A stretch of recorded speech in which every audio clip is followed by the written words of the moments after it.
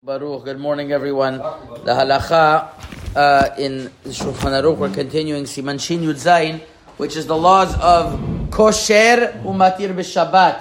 Part of the milachot Mishkan were to tie and untie, where they used to tie and untie in the Mishkan in a few instances. One of them was that when the beautiful curtains got a hole in it because of some type of moth, so that they'd have to cut and sew, and afterwards they would make a kesher. But another way that they would sometimes make a kesher was trapping the animals. The Gemara says that's the principal place where we see that the Melach and the Mishkan, in order to trap animals, they had to make nets, which is tying and untying.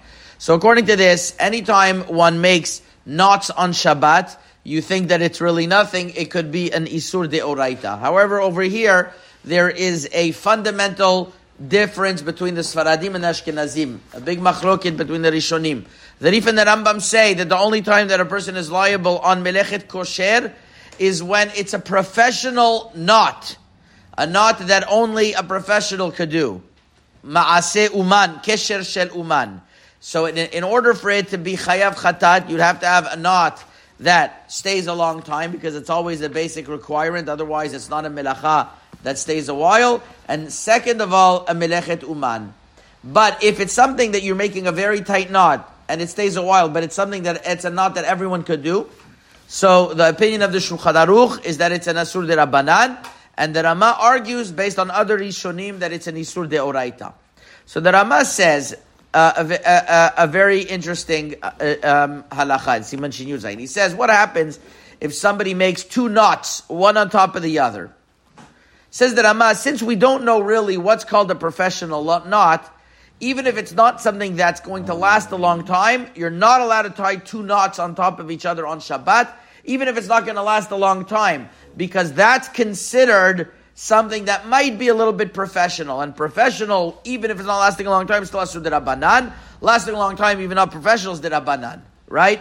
So if you have one component, it's de Rabbanan. So therefore he says a double knot would be forbidden. Nevertheless, the minhag of the Sfaradim, the Chida writes in Birkei Yosef, he says in the custom is that we make two knots when they would tie their belt. They would have a belt that they would tie two knots. He says it's called something that it's temporary. That's number one. And number two, it's something that it's a simple person. We're not choshesh that it could be considered a ma'aseh uman.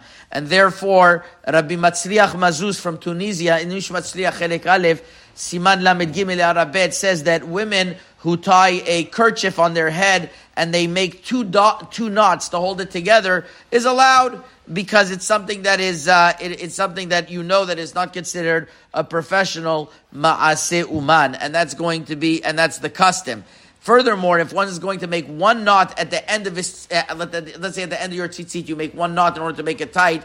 The Rama says over there, it's a very strong kesher. It might resemble a ma'aseh uman, but once again, since many people say that kesher is something that is not professional, so it would be allowed according to the Shulchan Aruch if it's not going to last a long time. Usually does, so it's still asur de Rabbanan. But Rabbi Baruch Toledano points out to be careful that according to Rashi it would be asur de oraita. So obviously, if it's not a case of necessity, one should never do a single knot, even if it's not going to last a long time. And if it lasts a long time, for sure would be forbidden. So just as a summary, whenever somebody is making two knots on Shabbat and they're not going to last a long time, it's going to be permitted. One knot at the end of a string is also, if it's not going to last a long time, it would be permitted. But otherwise, one should be machmir. Chazaku Baruch.